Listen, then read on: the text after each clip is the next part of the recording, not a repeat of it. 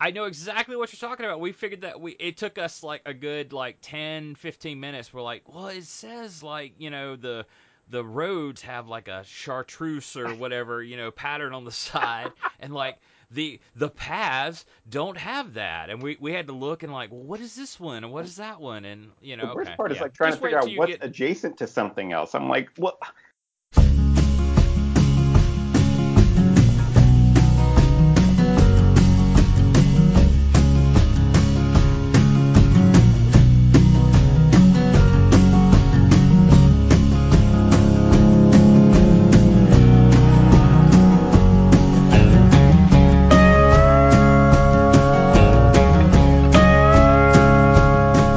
So your hometown's bringing you down. All right, this is the Chance of Gaming podcast, and we have a nice little supplemental episode. With us is Jerry Hawthorne from Plaid Hat Games. Welcome, Jerry. Thank thank you for having me. It's our pleasure. Now, we know you mostly from Mice and Mystics, I think. I think Yeah. I know you mostly from Stuffed Fables. Okay. Awesome. Yeah. And then I realized just a little bit ago that you have a new game out called Comanauts. That's right. It should be hitting store shelves. The release date is January 31st, although there's been a few copies that have showed up on store shelves by accident. So it Well, is kind of out there a little bit.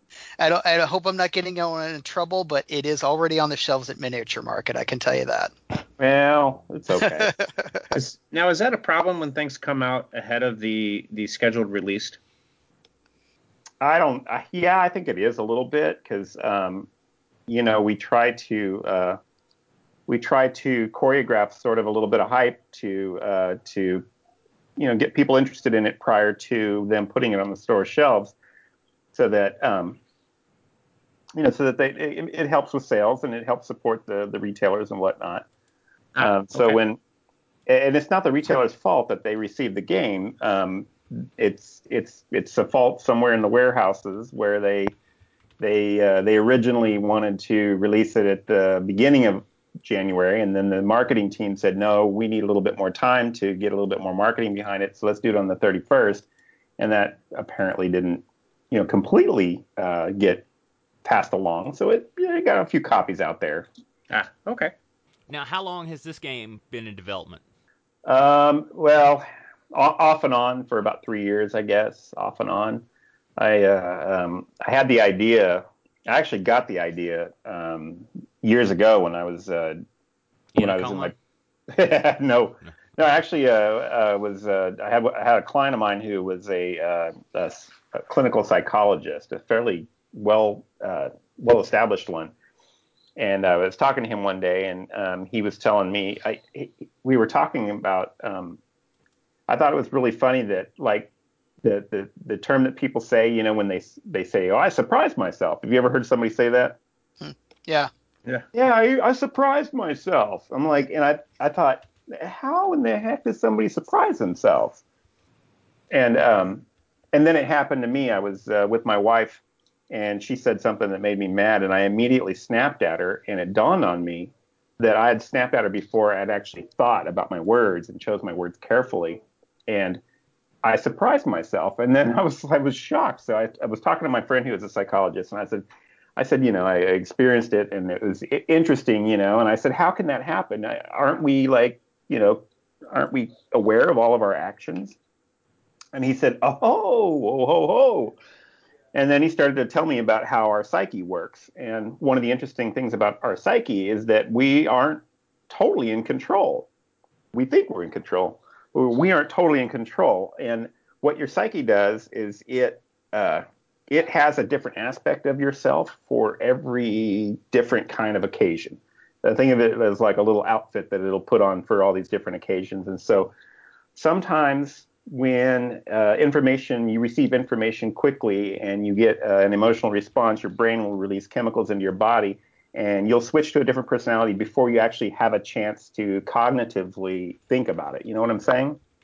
I hope I'm making sense. Yeah, it's heady stuff you're Yeah, well, talking about. well, I'm getting somewhere with it. So anyways, it led us into this conversation about how the psyche works. And what he was telling me is that, if a psyche is malfunctioning, then these different portions of yourself, these different aspects of yourself can become splintered. And that's how you get things like schizophrenia, where you have multiple personality disorder.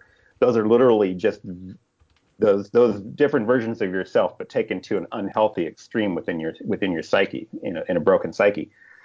But he mentioned something to me that I thought was really fascinating. He said that if you have trauma that happens in your life, it'll create sort of a scar in your memory that it won't get timestamped. So in other words, it won't get filed away with the rest of your memories. It'll always feel fresh. And if you try to repress it, he said it's the same thing as trying to put a mob kingpin in jail, and yet he's still running his organization. So and now he's untouchable. You put him in jail and there's nothing more you can do to him, but he's still just as effective as he was before, if not more effective. And that singular idea, because he called him a mob boss, he's like, you put a mob boss, if you try to repress these portions of your memory that are broken, if you try to repress those, then they become like a mob boss. Well, when he said that to me, being a game designer, I immediately was like, wow, that's really cool. Like, there could be bosses inside of you that are just different. They're created by different bad things that happen to you in life. And then I started thinking about video games and taking on bosses and stuff like that, or whatever we do in gaming, when you fight the big boss and stuff. And I started to formulate this idea that wouldn't it be cool if you could get together with your friends and you could go inside your mind and fight these bosses and defeat them, And so that's where the genesis of the game came from. I'm sorry that it was like a long explanation, but that's fascinating. But so this is I haven't played this game. Like I said, I saw it on the shelf, but I have played Stuffed Fables. Should I explain what Tomanats is? Yes, let's do that, because the three of us I think know, but let's explain it for the rest of the audience, and then I'll go on with my question. Exactly, because I'm talking about like the genesis of the idea, but I haven't really established what the game is about for anybody who may be listening. But basically what it is, there's this genius who's created this device that would provide an unending amount of clean energy, enough to power the world. But on the inaugural day of turning on his device, it horribly malfunctions, and he gets zapped with some weird dark energy, and he ends up in a coma, and his machine is gradually melting down. And they discover that at the center of of his machine is this like a singularity that's being held in a stasis, and if his machine melts down, then it'll destroy life as we know it. So the scientists come up with this desperate plan to basically send people's consciousness into his consciousness inside of his coma, to try to interact with him and either find out how to shut the machine down, or hopefully maybe even bring him out of his coma so that he could finish his life's work. So as a player, it's a cooperative game, and what you do is you're just literally, browsing around inside of his memories or in his imagination and stuff, and you're trying to have interactions with his inner child to gain clues as to which one of his own inner demons is holding him hostage, which boss is holding him hostage inside of his own mind. And then you go and you do battle with that boss and try to release him from his coma. So is it a game where you could play one time and play against one boss and another time against another boss, and do you know ahead of time, or does it is it a card that you draw or something like that? Yeah, it's kind of like what you do is there's a setup at the beginning of every time you play a game session. There's a setup where you have a certain number of bosses that are going to be in play during that game. You may or may not encounter them, but one of them is taken secretly out and put at the bottom of this deck of clues that match that boss. And those clues are what you're really searching for in the game to find out which boss is at the bottom of the deck.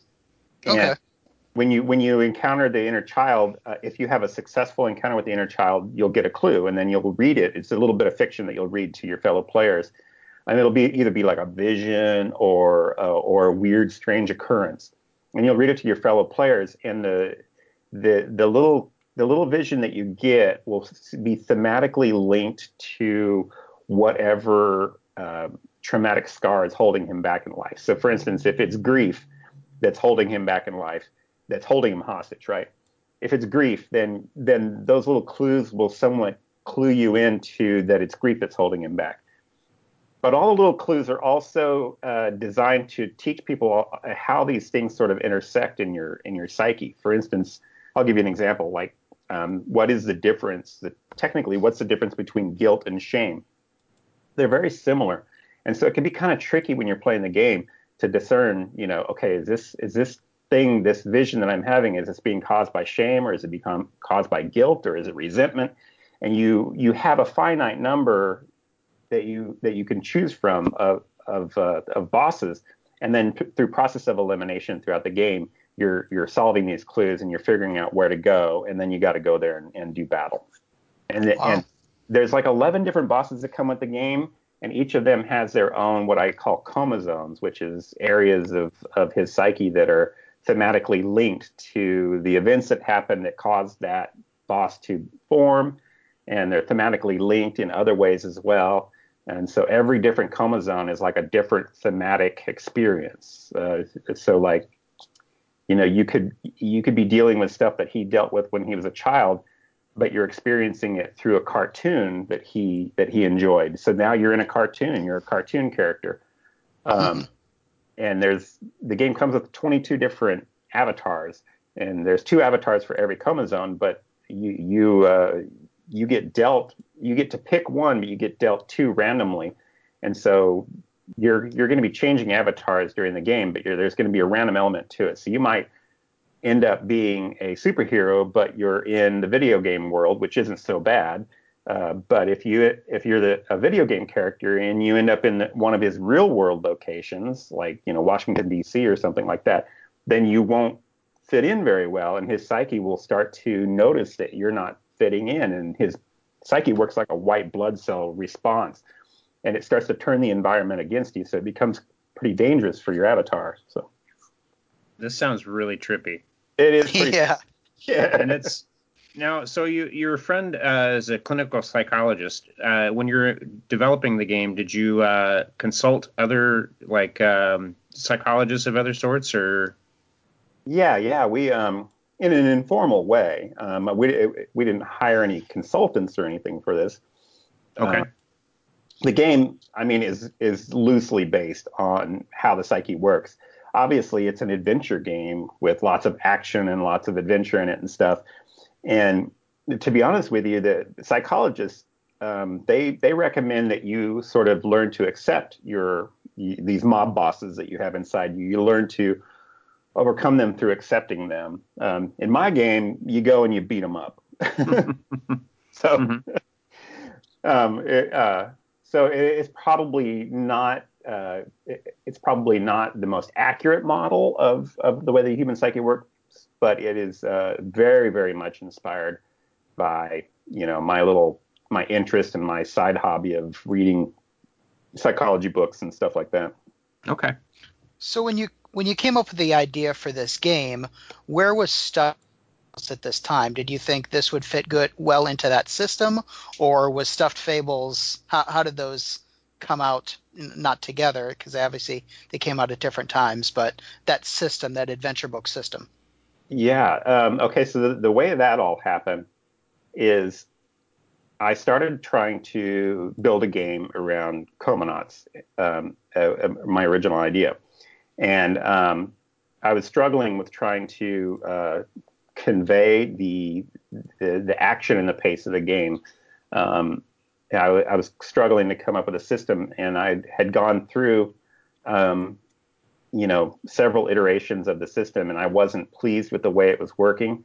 And then I had some of my own tragedies in my family happened. I had several deaths in my family that happened, like one right after another, and it caused me to really not want to work on Comanauts because the subject matter was a little too close to home. So I shelved it, and then I watched that movie Inside Out. Have you guys seen the movie Inside Out? Oh yeah, Pixar. Yeah, big fan. I saw that movie Inside Out, and it was such a life-changing movie for me because of how brilliant the movie is and how colorful it is, and I loved how they modeled the human psyche using color, and I loved how they did this wonderful treatment of how the human psyche works. How important sadness is, and how joy tried to command too much of the attention and push sadness off to the side and not give sadness. Just like kind of like my whole mob boss idea of like anything you try to repress, you actually cause problems. And so I loved how they did it in Inside Out, and I started thinking about, and what they did with Inside Out is they triggered this inspiration inside of my mind that was color linked. And so I thought, wouldn't it be cool if you had like these little dice, and they're all different colors, but each color of the dice was connected to a different emotion or action or something like that. And I started formulating the mechanics to Stuffed Fables based upon this little dice system. And I still wasn't ready to deal with the more heavy subject matter maybe of like of Comanauts, where you're dealing with grief and shame and guilt and all this stuff. I just came up with this story idea in my head about these little stuffed animals that each represent like different aspects of this little girl's personality, and that the whole experience could be more heartwarming and more sentimental. And it really resonated with me, and it really matched the mechanics of the little colored dice, and everything was so perfectly color coordinated that it was just a nice fit.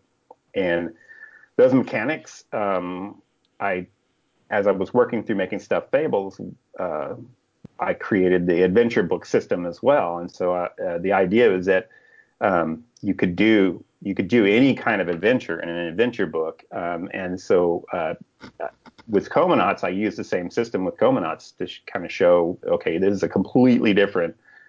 It's a completely different experience, completely different take on the same kind of game played in an adventure book, and those are the first two games in a series of adventure book games that we're doing. Aha! So you are planning on coming out with a third and fourth one then? I'm actually working on a third adventure book game right now. Okay. I won't be able to talk about it, unfortunately.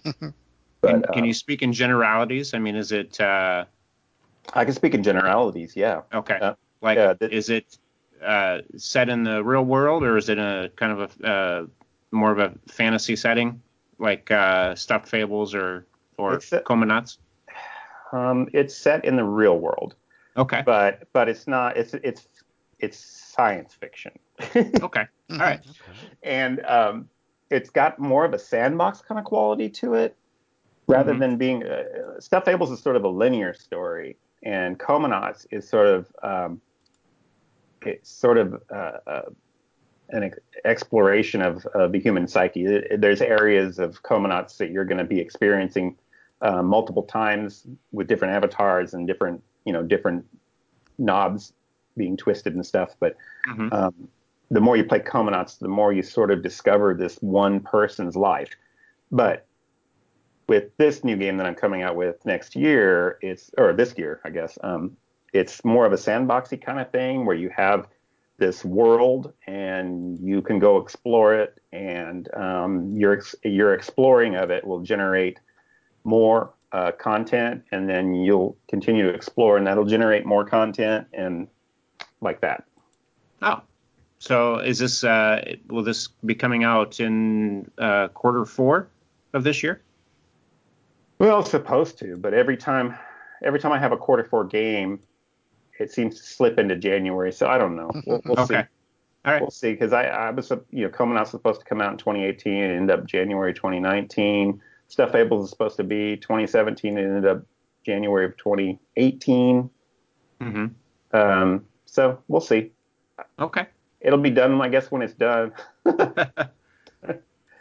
I always get my stuff done on time, so not me. Don't look at me. But yeah, I'm like, it's got a big old adventure book with it. It's already written and everything, and we're play testing, and it's pretty cool. I'm really proud of it. It's going to have miniatures. I'll say that. So do all three of the games have the same spiral bound basic book like Stuffed Fables does? Yes. Okay. Yes, that's the thing that links all of them together. Okay. Is there'll be some DNA shared among the mechanics, so that when you played one, you can quickly, easily pick up and play another one of them. but with enough things changed and enough things different that it's also a new experience as well. The way you work the way you work the book and things will be different. Okay. Now, this one's not going to be dice driven either, so it's going to have a little bit of a different shape to it. What you're developing right now? Yeah. Okay. Now, was doing the spiral bound aspect of it, was that challenging from a manufacturing point of view, or just it's probably something different than Plaid Hat Games had done before, right? Yeah. The way it happened is when I was working on Stuffed Fables, I had originally planned on having one book be the storybook and the other book be the environments that you played through. So you would have two books and you would lay them out on the table, or you would lay one out on the table and the other one you could pass around or whatever. I presented the idea to my studio manager, and he's like, "What would be really cool is if you could just take and blend those two together and put them all in one book." And I'm like, "You can't do that." It's like, "Yeah, you can. You just put the map on this side and you put all the information you need for the map on the other side." I was like, "Yeah, but then you're confined to this, this certain space and certain word count." He's like, "Yeah, well, that's a good thing in my opinion." So he challenged me basically, and I decided to take on that challenge, and that's how we came up with the adventure book. So I have the storybook here in front of me, and I love the talking points at the end. That kind of the conversation starters. Yes. Or conversation enders, I guess, maybe. Mm-hmm. Those came about.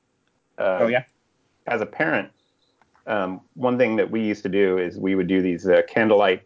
We would do candlelight Sundays, where the first Sunday of every month, we would turn off all the lights and light candles all over the place, and we would ban electronic devices, and we would have a dinner, and then I would pull out this. I bought these little box of questions that you can. It's like a little game, only there's no real rules to it. You just read a question, and then everybody answers it, and you discover more about yourselves by answering questions that weren't primed. They just came out of nowhere. Mm-hmm. And me and my family, we just loved it. I mean, that you learn more about each other. Even within a household, you can learn more about your kids by asking them questions that you wouldn't think to ask them. And in that environment, it seemed to work really well. And I thought, wouldn't that be cool if in Stuffed Fables, we could just throw in a few little points of discussion at the end in case people want to discuss the experience that they've just had with their friends or family, and to just see if it generates any kind of interesting conversations. Sorry, I'm a little speechless here. I'm looking at the talking points. Sorry. Yeah, the whole thing is based on a fable. In fact, the entire story is like a big, giant fable, and then each of the chapters is its own mini fable. And then, you can discuss these fables, and fables are basically, they're an ancient form of storytelling that we used to teach young people different moral lessons. And they usually involve talking animals. In my case, I use talking stuffed animals, but it's pretty cool. Now, you kind of have a history of doing miniatures, like from Mice and Mystics, Tail Feathers, Stuffed Fables. What made you not do miniatures for Comanauts? Well, it's a budget reason. I mean, there's 11 bosses. There's 30 some odd different enemies. There's 22 different playable characters. That's just too many sculpts, too many miniatures. The game would be $200. Adam would pay it. Maybe.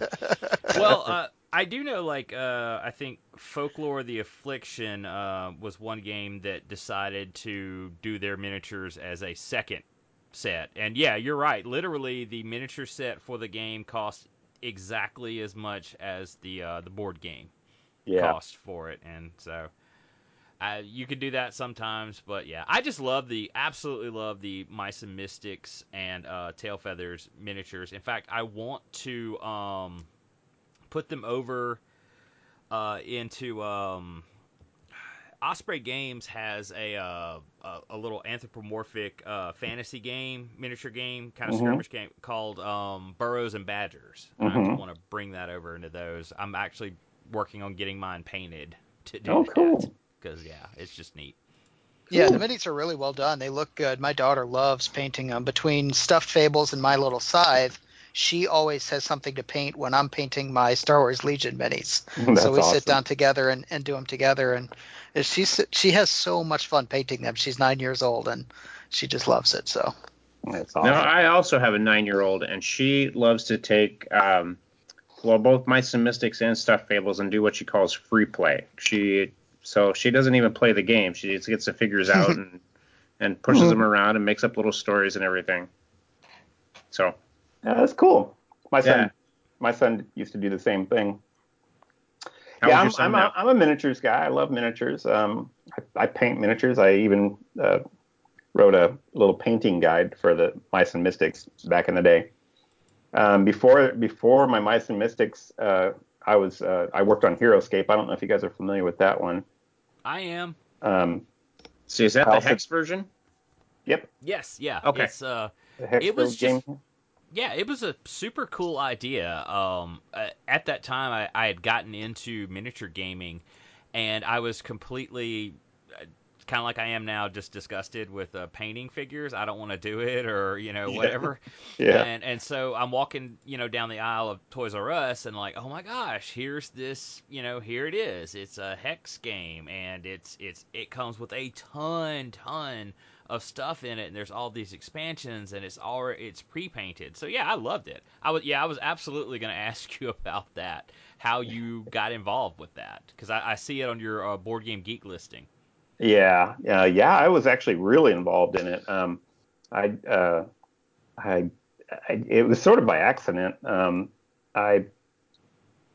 I found a website before the game was even released. I was looking for Christmas presents. I always give board games Christmas presents. I was looking for Christmas presents for my nephews, and I went to the New York City Toy Fair. It was in like the spring of 2004, I think. And I was looking at the web photos of the New York City Toy Fair, and I saw this game, and they said it was going to be released that summer, called HeroScape. And so I wanted more information, but there was no information out there to be had. So I just did a weekly little, this is before Google, I just did a weekly little search of some kind. And one day, just out of nowhere, one day a website popped up. And so I was like, whoa!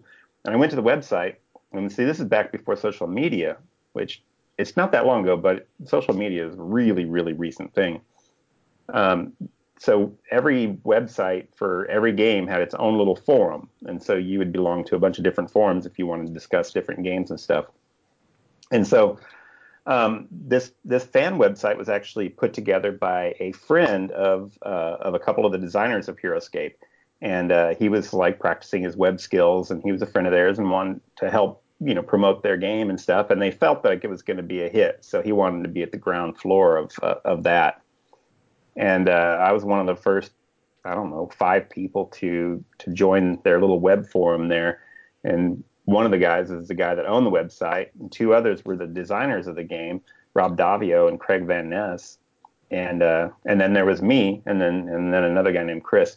And we all just kind of struck up a friendship before the game was actually released. And when it was, I was super impressed. Played it with my nephews, and Craig had asked me to email him and let him know what they thought about the experience. And I sent him this really long email, in depth, describing the reaction to the game. And he just asked me if I wanted to be a playtester, that they felt like the game was going to be a hit, and they had a lot of content that they needed to work through the system. And so I just immediately jumped in and just started becoming really active as a playtester right from the get-go. And eventually ended up getting freelance work as the game became more popular, and they had to meet the demand. So yeah, that's basically how it happened. I just sort of stumbled into it, and then when Wizards of the Coast did the D&D version, they hired us to design the content for that and the adventures that were included in that. And one thing led to another, and a friend of mine that also worked on HeroScape, the Colby Dowk, he started Plaid Hat Games, and then published my Mice and Mystics as my first game.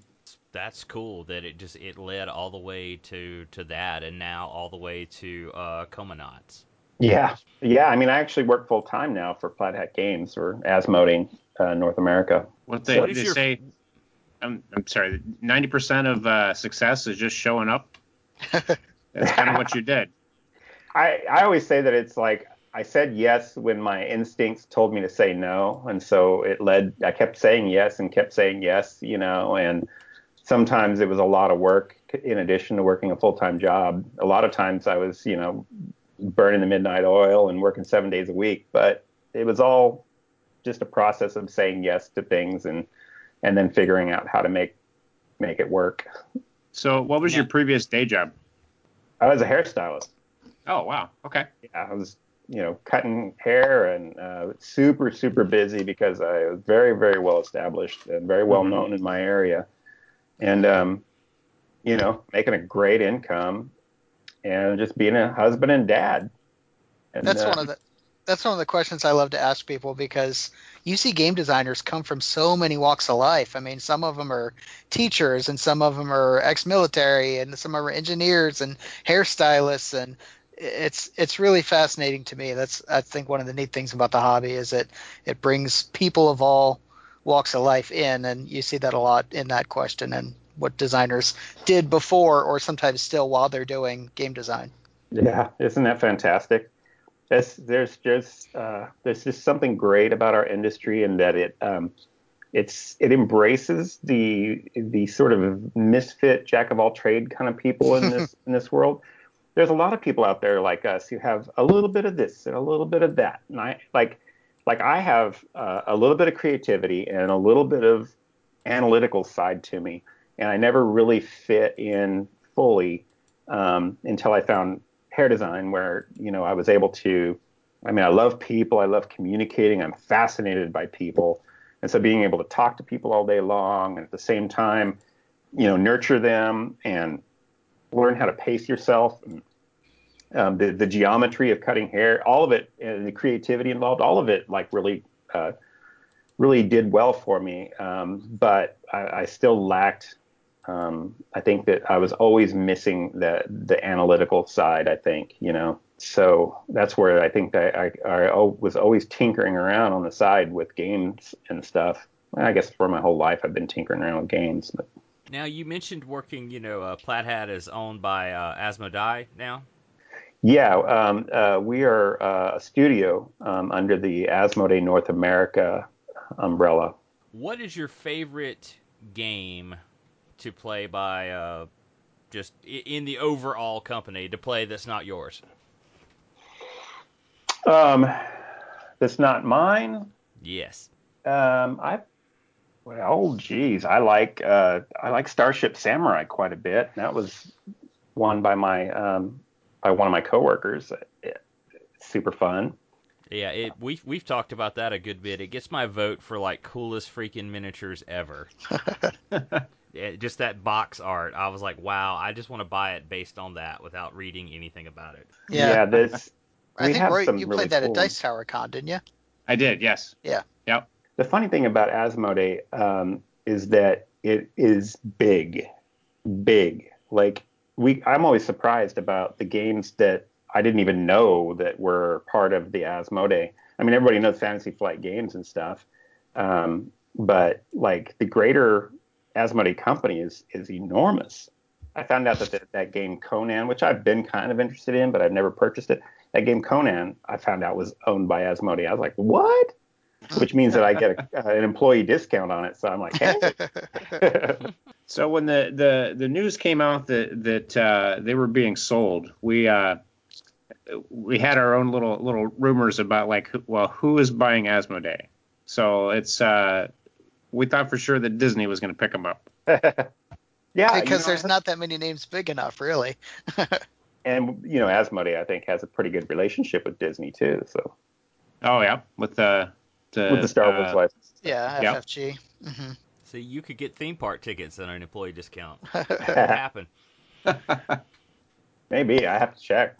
We get all kinds of cool stuff by working for them. Now, where do you actually like work in their?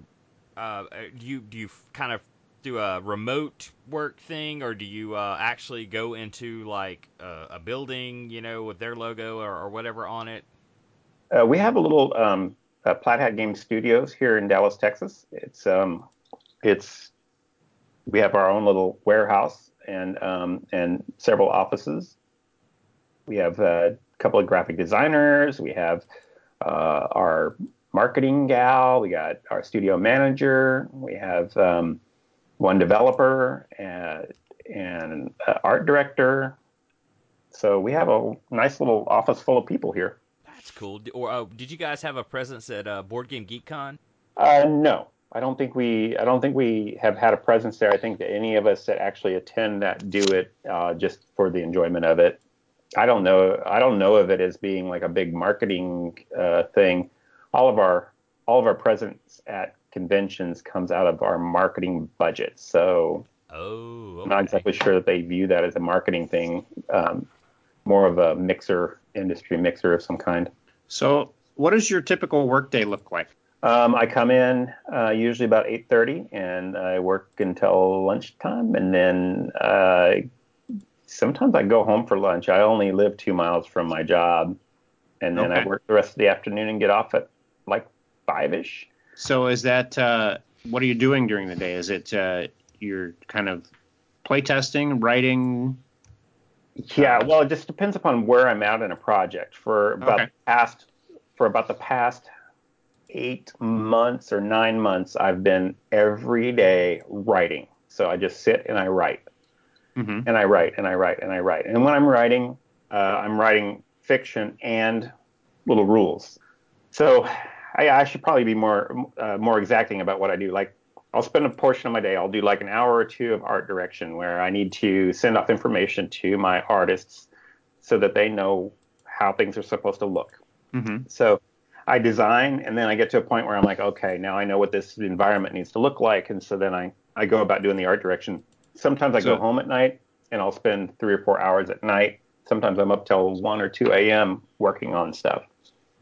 I work about 7 days a week on stuff just because that's just the way I am.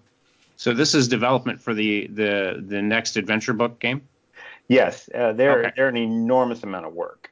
Okay. Because there's a story that has to be written, and and that story has to, in addition to having every element that a story needs to have, it also has to be broken down into bite-sized chunks so that it fits on these pages of the adventure book. And then those all have to be able to be gamified. So you can't really have action that's just a bunch of people sitting around a table talking. It has to be action-oriented. So what I do with my story is I try to think about the things that will cause action, and that where you can have a little bit of, you can learn the characters while you're watching them deal with these challenges and stuff. And then you don't need to add in all that other stuff that you would get by reading a book or a novel, because it's just not important to the gameplay. All right. And it is a weird way to write a story where you're just writing the action, and then the action tells the story, and then whatever the players put into it with the way that they play out the action. Is it like a storyboarding process where like each particular storyboard is a different separate adventure, or maybe 2 or 3 storyboards make up a particular mission? Yeah, it's like that. Like, basically what I do is I chunk out the mission. So I know that every page is going to take 15 minutes of gameplay time. So, if I want a game session to be 90 minutes, then that's going to be X amount of pages, and give or take. I'm okay with having, an adventure go longer than 90 minutes. I'm okay with having them go shorter than 90 minutes, as long as I feel like they accomplish what I need to accomplish. And then in those missions, I have to break it up into these even chunks where, like, this is the beginning of the mission, and this is where this happens, and this is where that happens, and this is how how that mission comes to its own little climax, right? So you use a typical classic literature rise and fall. That rise and fall has to be done in each individual mission or chapter, or whatever you want to call it. And then that same rise and fall has to also happen in the entire overarching plot. I hope that makes sense. Yeah, I think so. Although the rise and fall in the overarching plot doesn't really have a long denouement, I guess, or whatever you call that. It doesn't have a long tail on the end of it, because you'll usually have some big final conflict that has to be resolved, and then once that's resolved, then you have the happy flowery moment of finishing the big story. Well, like in Stuffed Fables, the denouement is kind of wrapped up in the text at the end, right? Yes. So it's not really any gameplay in that aspect of it. No. Well, you are fighting at the very end of Stuffed Fables, and then you finish that battle, and however that battle turns out will lead you to the final ending of Stuffed Fables, and then you'll read that ending and find out how everything turns out. Now, you mentioned earlier that you liked miniatures, you painted miniatures. Do you play any miniature games? Oh, heck yeah. Okay, so like right now, I'm really into Gaslands. Have you guys played Gaslands? No, but I've got a bunch of friends talking about it. I think we're going to play it sometime this year because for whatever reason, everybody's talking about it all of a sudden. Oh, I'll explain the reason. Like, it's the coolest thing ever because what you do is you buy the little $15 book or whatever it is. Yeah. And maybe buy some dice off of Etsy or whatever, and then you get Hot Wheels, and you could get them super cheap. You could get them. You might even have some. I mean, I have a son, so I just raided his toy box for Hot Wheels, and then you make them look like Mad Max. You paint them, you make them look like Mad Max, and then you play the game. It's just super fun. But the game itself it has this quality of like hitting those little dopamine responses, you know. Because there's a little bit of this push your luck kind of element to it, and every time you take your turn, you're like, okay, can I roll these dice, and how many dice am I going to roll, and am I going to get the skid that I need so I can make this, hairpin turn? Which template am I going to choose? If I choose this template, then I'm gonna keep on increasing my risk, and you have to go fast in order to compete, and the faster you go, the more dangerous it is. So it's really fun. And it's really, really beer and pretzels too. So yeah, I've heard good things about it, so I'm definitely gonna have to play that one this year. It's an addiction. I have way too many now. But if it's an addiction, it's a cheap one because, like you said, the book is cheap, and you get $2 Hot Wheels and whatever. It's brilliant. I would love to design a game, and this probably won't happen while I'm under Asmodee, because why? I would love to design a game where you just use your own stuff. And you have like a set of rules, and you just use your own stuff, and you play that game. And a game that really sort of fosters that creativity, because every time you play Gaslands with a new person, their cards are completely different than you would expect. So it's like everybody's cards are like totally unique. Everybody has a thumbprint. Their cards are like completely unique, and that's really cool. There's a game called Brick Mech, which is basically it's mecha combat with Legos. Legos. Yeah. Does it do anything to foster that creativity like Gaslands does? Yeah, you can mod up the different various torsos however you want, and then like if you blow off an arm off of some other mech, you can pick it up and strap it onto your mech. Oh my gosh, that is so cool! I bet people who love Legos and love games, love that game. Yeah. So I love that sort of thing. And right now, like my favorite new miniature game that I have right now is called Wildlands. Have you guys played Wildlands? I haven't heard of that one. No. It's one I expected my friend to pick up because he was like a huge fan of Martin Wallace and a huge fan of anthropomorphic owls, and he was just like, no, he didn't pick it up. So that one's a blast. It looks awesome to me though. It's a total blast, and it's one of those where once you learn how to play the game, you don't really have to go back and read the rules again because it's fairly straightforward. He took a minimalistic approach to game design on it, which I absolutely love. But yeah, I mean, we play that around here a lot. It's a big hit. Just absolutely love it. I always play the gnomes. Martin Wallace. I'm trying to think of. It's a designer. Okay. Yeah. My friend Chris is like a huge Martin Wallace fan. I'd be surprised if he doesn't own every single Martin Wallace board game. But yeah, he did this one through Osprey Publishing. Which I thought was weird. I don't really think of them with like board games. I think of them, as yeah, I know they've gotten into like rule books and stuff, but but they did they did a submarine game. They Come Unseen, and I think one other one. So they haven't done a lot of them, but yeah, I was surprised that they published this game. You And might, to me, it looks awesome. yeah, you might keep your eye on them. I think that they might be changing. They really have some good stuff coming out. The new Ranger game that they have coming out, Rangers of the Dark Forest or whatever. I can't remember the name of it, but Now it's not Rangers of Shadow Deep. yeah, Rangers of Shadow Deep. That one is, I don't know if they will publish it. The guy that did Frostgrave, yes, wrote that book, uh-huh. and I actually ordered a copy of that off of Drive-Thru RPG, and that's the only way I got. It was like for $30 you get a printed copy and a PDF. Oh, maybe that one didn't And come from Osprey then. yeah, I just I assumed think so it's because just it was the doing it same guy that there. did Frostgrave, which was Osprey. Right, and it's just, yeah, it looks so super cool. It's on its way, and I cannot wait to get it to the table. It's kind of like Frostgrave, except like you're just like four guys. You're like a crack commando team going behind, enemy lines I just in a love it. fantasy world to rescue a hostage or sabotage something. It's just really cool. Using whatever miniatures you want, you know. Like Right. if you're like me, you have a massive miniature supply. I mean, I have miniatures. I have way too many, dudes. I have way too many. It's he who dies with the most wins. Oh, So ridiculous, there you go. ridiculous. Boxes and boxes. I mean, sometimes I'll go through my stuff. I'm like, oh, I love this miniature. And I hadn't seen it in like 2 years. I'm like, oh, I love this one. I can't get rid of them.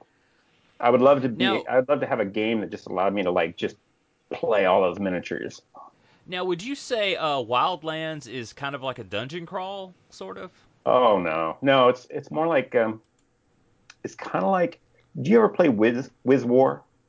No.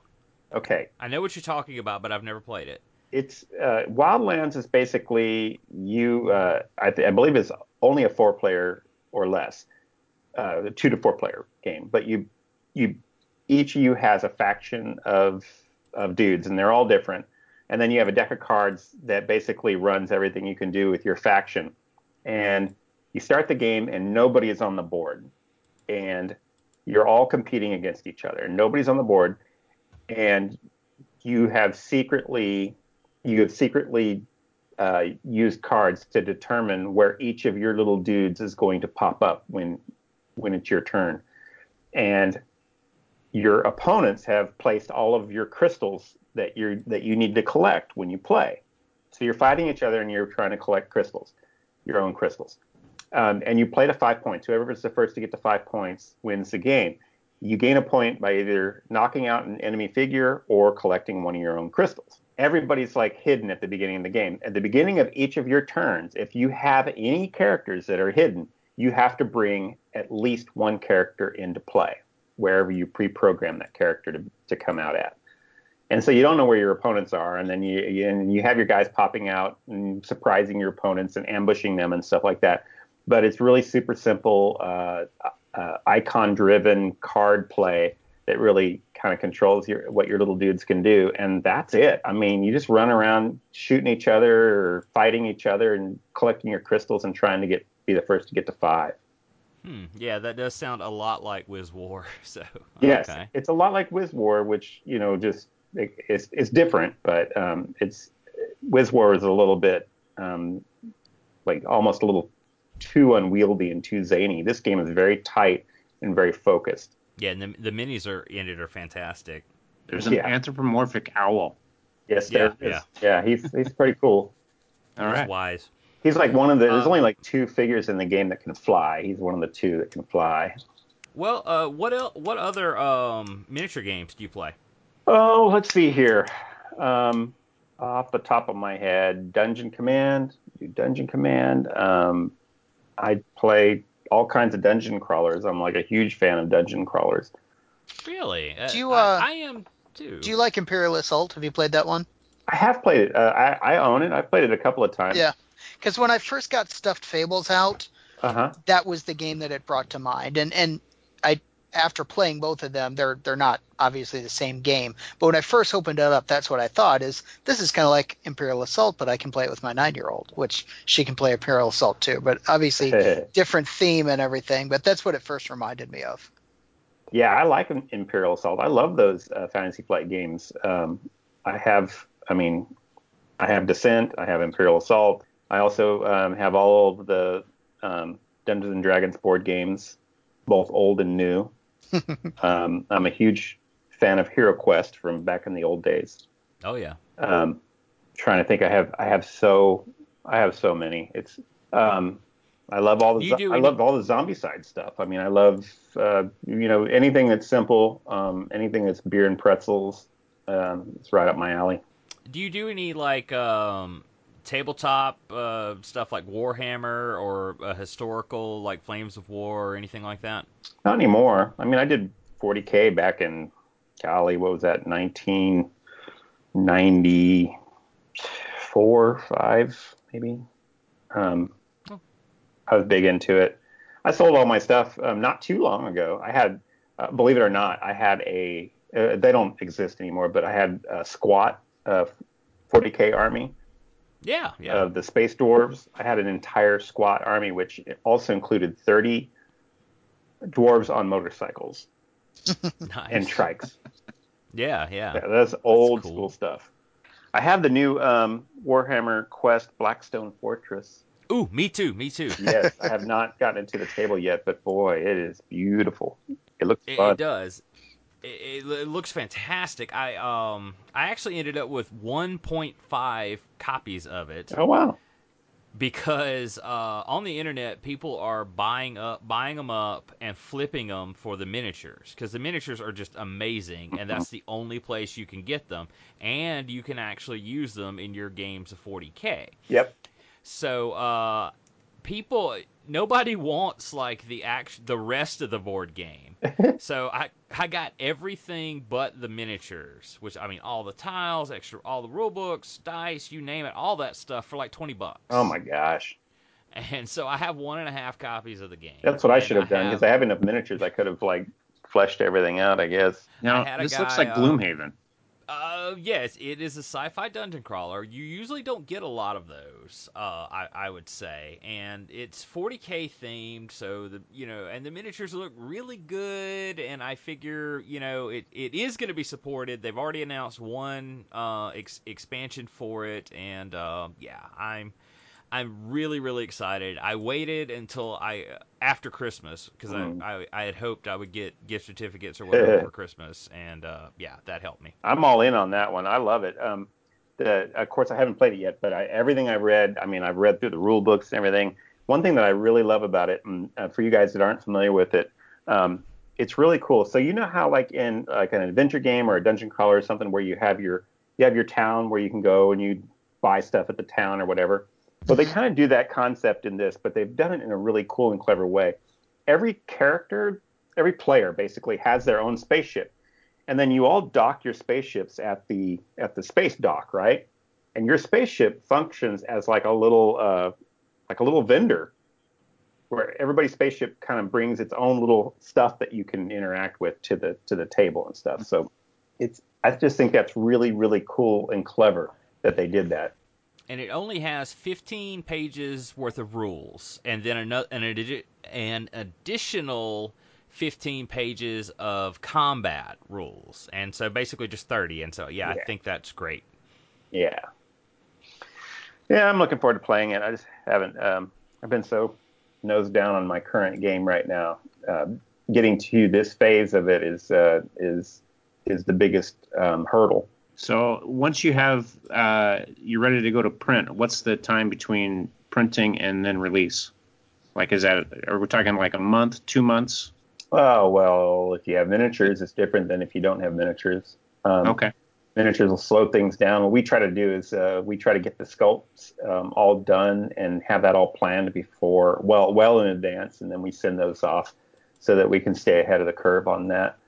So are those already being produced then? Mine, yes. They're already being produced right now for this game. And so, I mean, there's also a queue, because you can't just You can't just say right off the top of your head that, oh, this game's going to take 3 months to print, because it has to go in the queue, and then not only the manufacturer queue, but also the company that I work for also has their own ideas of which are going to go in what order. They have budgets they have to stick to, and cash flow, issues and stuff. So, from what I see, it usually takes about from the time that I'm done with my part, it's usually about 8 months until the game's hitting store shelves. Oh, wow. Okay. So I was done with Comanauts back in May. And so, I mean, it's actually longer than 8 months, maybe almost, well, somewhere around there. Now, you've got an odd game on your Board Game Geek resume I wanted to ask about. How did you get involved with Battleship Galaxies?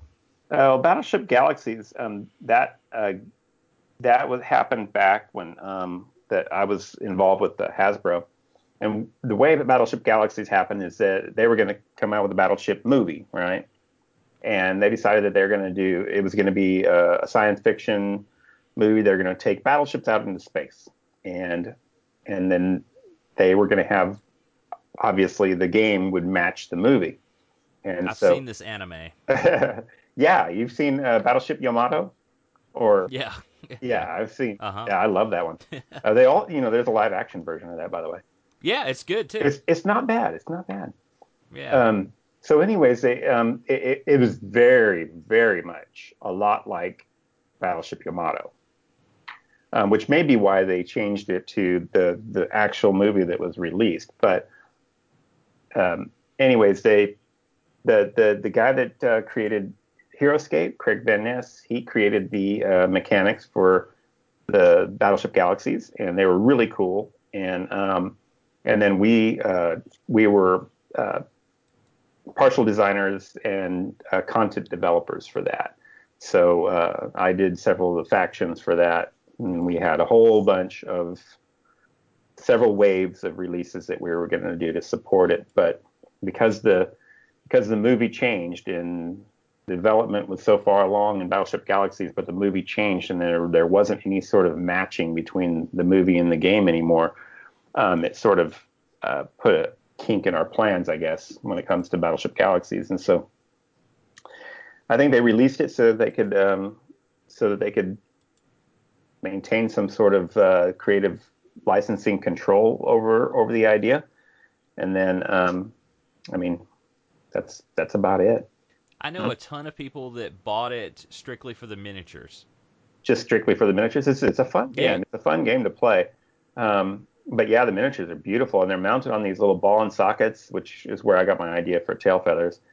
They're mounted on these little ball and sockets. I was always a little bit disappointed that they didn't do anything. It was just we didn't even know that they're going to be mounted on those ball and sockets like that. It had to have cost extra for them to have them mounted so deluxe like that. And then you get the game and you're like, well, why didn't they do anything with this feature? This is you could gamify this feature. So that's what I did with tail feathers. So it's just for posing then? Just for posing, just for looks. They spent that extra money just so that you could pose them if you want. Uh-huh. In tail feathers, I don't know if if any of you guys have played tail feathers, but you basically, to indicate which direction your bird's going to fly, you have to tilt it one way or another. And that sort of telegraphs to your opponent which way you might be flying, and so you pre-program how you're going to maneuver your birds, and then that's basically how that works. Now let's talk about that one for a little bit. That's kind of like your redheaded stepchild, the game you did that doesn't get as much love as the rest of them. It's got its own little devout fan base of people who, I don't know. I wish that I designed a bunch of stuff for it that was never released. I wish that I was able to do that, because it's a fun one. I was totally sold with it, with just the miniatures alone, and it was such a cool idea. I have it, and this interview has inspired me. I'm going to get this to the table very soon. Maybe over the coming holiday weekend, I can get it done. I can do it and Mice and Mystics at the same time. But how did you end up developing this? Well, I wanted to create a game in the Mice and Mystics universe that wasn't a cooperative game, and I had never designed from my own competitive game, and so I had this idea about these birds, and I had this idea about a flight path system where the birds, the direction they were tilting would have an impact on which direction you flew and stuff. So I had the idea and everything, and I wanted to blend it with Mice and Mystics, and I wanted to have it be in basically 28 millimeter scale, and I wanted to have it be mixed between ground combat and air combat. I wanted to have that variety there, or that blending of the two. It was a tough one, just getting it to all work out, but I'm super proud of it. I mean, it's really fun. It's really beautiful to look at when you're playing with all the birds flying around and the trees and everything. And you can, when you're playing the game, you got little troops that are fighting on the trees. They're floating on leaves. They're doing little ground missions. You got the birds flying around, having dog fights. It's a lot of fun. I actually watched the trailer for Tail Feathers. I was seeing the mechanics of floating on the leaf with the you have like a stylus or something that goes into the hole of the leaf and it's a twig. Okay. It's a twig that you use. It's your twig that is used as a measuring device in the game. Yeah. Okay. And then there's two little holes in the leaf, and you stick the end of the twig in there, and you can rotate the leaves, and that's how you move from tree to tree. Yeah, that was cool. By taking a drifting leaf. Yeah, it's just fun, silly, thematic stuff. I just love the anthropomorphic mice. And now I'm going to get those miniatures, I'm going to paint them, and I'm going to play them in burrows and badgers, So, along with my Mice and Mystics figures. It's going to be awesome. I'm going to have a whole a whole Mises faction. I just can't wait. I mean, if when I do more Mice and Mystics, we'll have the benefit of digital technology for all the sculpts, so I'm sure that they're going to look even better. Mm-hmm. Those were all done by my buddy Chad Hoverter, and those were all done in the traditional sculpting method with clay. And but now he's all full digital, and really his skills have just gone through the roof. So it'll be amazing. You just have to wait for the movie. Oh yeah, that's right. I did forget that was mentioned that they were doing a Mice and Mystics. I thought was it a movie or a TV show? It's supposed to be a movie, but I mean, if it ends up being a TV show, that's fine too. Who has the rights to that one? I can't remember what company it was. DreamWorks. DreamWorks, that's right. Yeah, they can do a good job with it. Yeah. I'm excited. I hope it all works out. But if it does, great. I'll be making some more Mice and Mystics games. If it doesn't, great. I'll be making some more Mice and Mystics games. So either way. Well, is there any particular new game new board game or miniature game that you were really excited to play? As you can tell, I'm excited about Blackstone Fortress, but I haven't even had a chance to get it to the table yet. So I got a little bit of that counts. That counts. I got a little bit of a backlog, but yeah, I think my next big mission is to get Blackstone Fortress to the table. So that's probably the one that's on my mind right now the most. And of course, getting Gaslands to the table again as soon as possible. Absolutely, yeah. Buy more Hot Wheels. They're only $1. I primarily like dungeon crawl games. I do as well. I found a pretty good Facebook group that's like the Dungeon Crawl or Dungeon Crawl Adventure game group, and I found some that I did not know about that I really dug. Now, one I got to the table about a week ago was called Dungeon Degenerates. Have you ever heard of this one? I got that for Christmas, but I haven't played it yet. It's really fun, but yeah, we talked about it for 2 or 3 episodes, and when it went on sale at Christmas, I bought it. I mean, it's just based on the art style alone is what caused me to pick it up, because there's really nothing else like that. Yeah. And in playing it, my friend and I were like, this is amazing that this guy has never done a board game before. This is like his first board game, and it's done this well. So. Yeah. I mean, just the art style alone, and how the theme matches the art style and everything, in such a weird and interesting way. To me, it was like, okay, I just have to own that.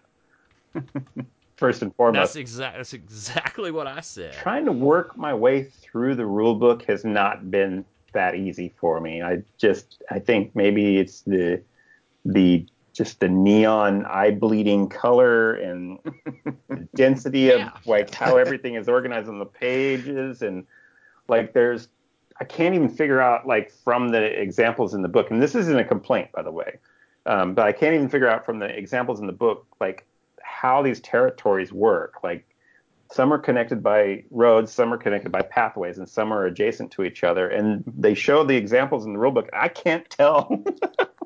Yes, I can't exactly tell the difference. Oh my God. I know exactly what you're talking about. We figured that it took us like a good like 10, 15 minutes. We're like, well, it says like, the roads have like a chartreuse or whatever, pattern on the side, and like the paths don't have that. And we had to look and like, well, what is this one and what is that one? And the worst part is like trying to figure out what's adjacent to something else. I'm like, what?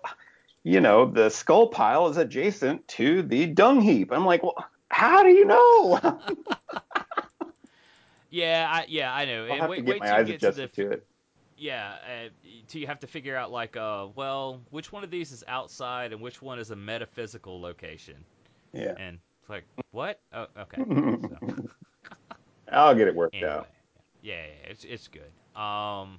Wow, we've been talking for a good hour, and you've told us all kinds of things about what you're doing, what you did, what you like, and stuff. And yeah, it's been great. Is there anything else that like we need to know going forward? Sure. What would a publicist want you to say right now? We got a whole bunch of games coming out this year. There are some really solid titles that I can't talk about. I can talk about. I have a little. I have a little card game coming out this spring that's gonna share a theme with my big adventure book game coming out later on this year. So you'll be able to kind of see where what my setting is that I'm working in. The little card game was not designed by me. It was designed by Andrea Mezzatero, who also did Crystal Clans for us. Have you guys played Crystal Clans? I have not. No, I've seen it. Me neither. But, no. Yeah. It's faction-based 2-player head-to-head dueling card game kind of thing, with just this really interesting take that he has on design, which we love so much. But he made this like really, really, really simple sort of filler game for 3 to 5 players, but it's a territorial battle game that you play with cards, just cards. There's no dice or anything.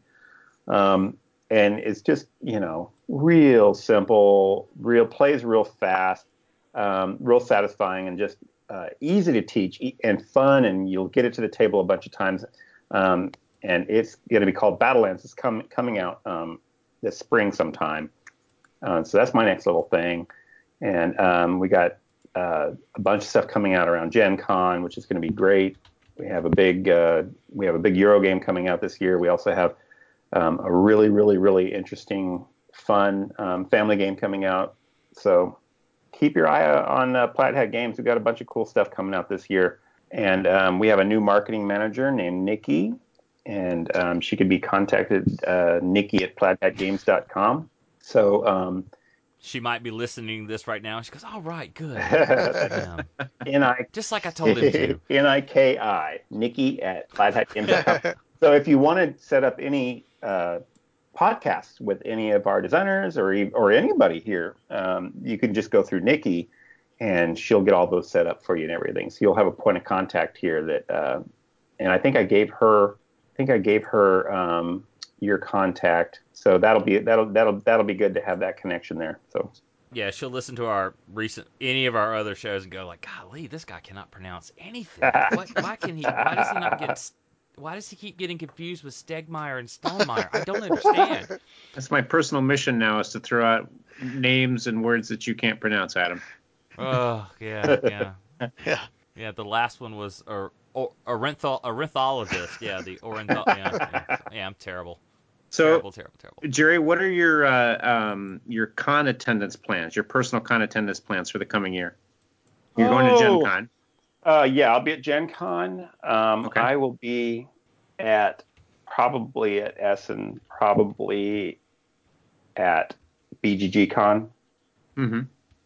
Probably not at PAX because it lands right on my anniversary, and that's not good for my marriage.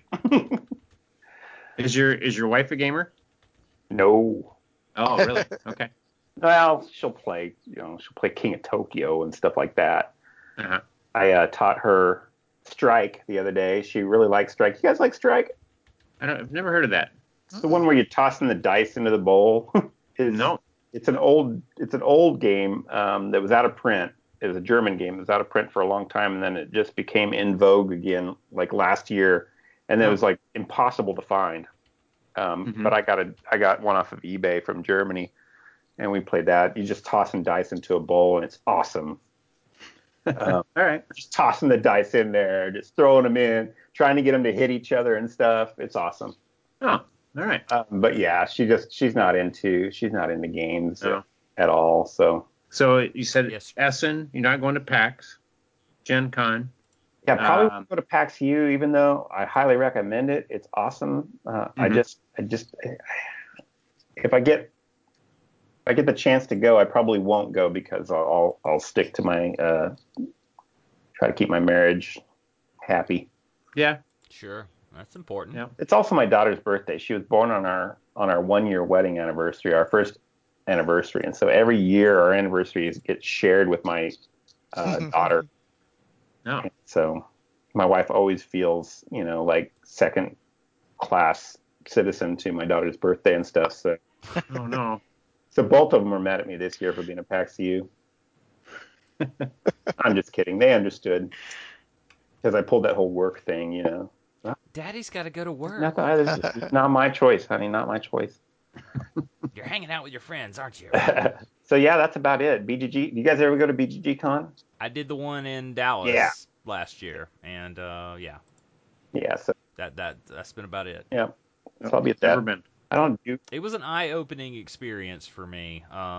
It was. I wouldn't say it was the largest con I had been to because I was at Gen Con for the 50th, Mm-hmm.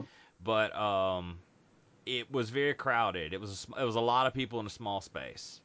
Yeah, it was really busy this year. They're going to have it in a new place next year, I think. So that'll be cool. But yeah, Gen Con's the big one for me. For Flat Hat Games, it's always our biggest convention of the year. Okay. It's definitely an experience. I hope to make it back one day. It was fascinating to me, and yeah, anything that it takes 2 days to get through the dealer room. Yeah, that's right up my alley. It's yeah. I mean, this year was my 13th time going, something like that. Oh, wow. Yeah, okay. the years fly by after a while. Well, Jerry, I really appreciate you taking out the time and to talk to us. And Comonauts. How do you say it, Roy? Comonauts? Comonauts. Comonauts. Yeah, Comonauts. That's the new one. Yep. The new game. I love how you're asking Cosmonaut, Roy when but drop Jerry's the S. still on the line with us. Well, no, Roy said it was his mission to make sure to yeah. me to pronounce things. So yeah, that's why I asked. Onomatopoeia. Yeah. So that's the new one, and of course I am completely inspired to get Mice and Mystics and Tail Feathers to the table this month, and just keep listening to the show, you guys, and you'll find out if I did that or not. I'm gonna try really, really hard because those figures are cool, and I want to use them in other games too. So. Awesome. But thank you so much, Jerry, for talking to us and for, I just messaged you out of the blue on Twitter because you can do that. Strangers can just approach you and you were like, okay, yeah, sure. Oh, no. And that was very nice. Yeah, I thought it was great. I really appreciate you giving me the platform to talk about my stuff. That's no problem. And you know what? The people who do to provide all of this board game media content and stuff like that, you guys are really the unsung heroes in the industry because without people interfacing with you guys, they probably wouldn't know about the stuff that we do and why we do it. So I think it's pretty cool. Well, we just like talking about games. Yeah. If people just like to listen to us, ramble on, I do hope they discover things, with, like, oh, wow, I didn't know about that. What is that? Let me look that up. I certainly have. Me too. I had no idea, and it causes me to go out and buy things or interview people. One thing I will do is if I hear about a game and I have a lot of questions about it, I'll actually try to interview somebody at the company. Like, here, answer my questions on the air. That way everybody can, benefit from it. Sure. So, I like doing that. Sure. I think there's a lot of... I think it was a couple of these guys that turned me on to Stuffed Fables. All right. Well, thank you. Oh, yeah. Very much. Yeah, we started that when first coming out. We were like, oh my gosh, Flat Hat Games is coming out with this game. Look how weird it is, And it's like, oh man, look at these miniatures. Yep. This is awesome. I'm gonna be a teddy bear and I'm gonna fight monsters. This is fantastic. Awesome. Thank you very much, guys. Thank you. You're welcome. Thank you so much for coming on, and I'm sure we'll talk to you later about more stuff. Cool. That'd be great. Good night, guys. Thank you. Good night. Have a good night. Darkness imprisoning me.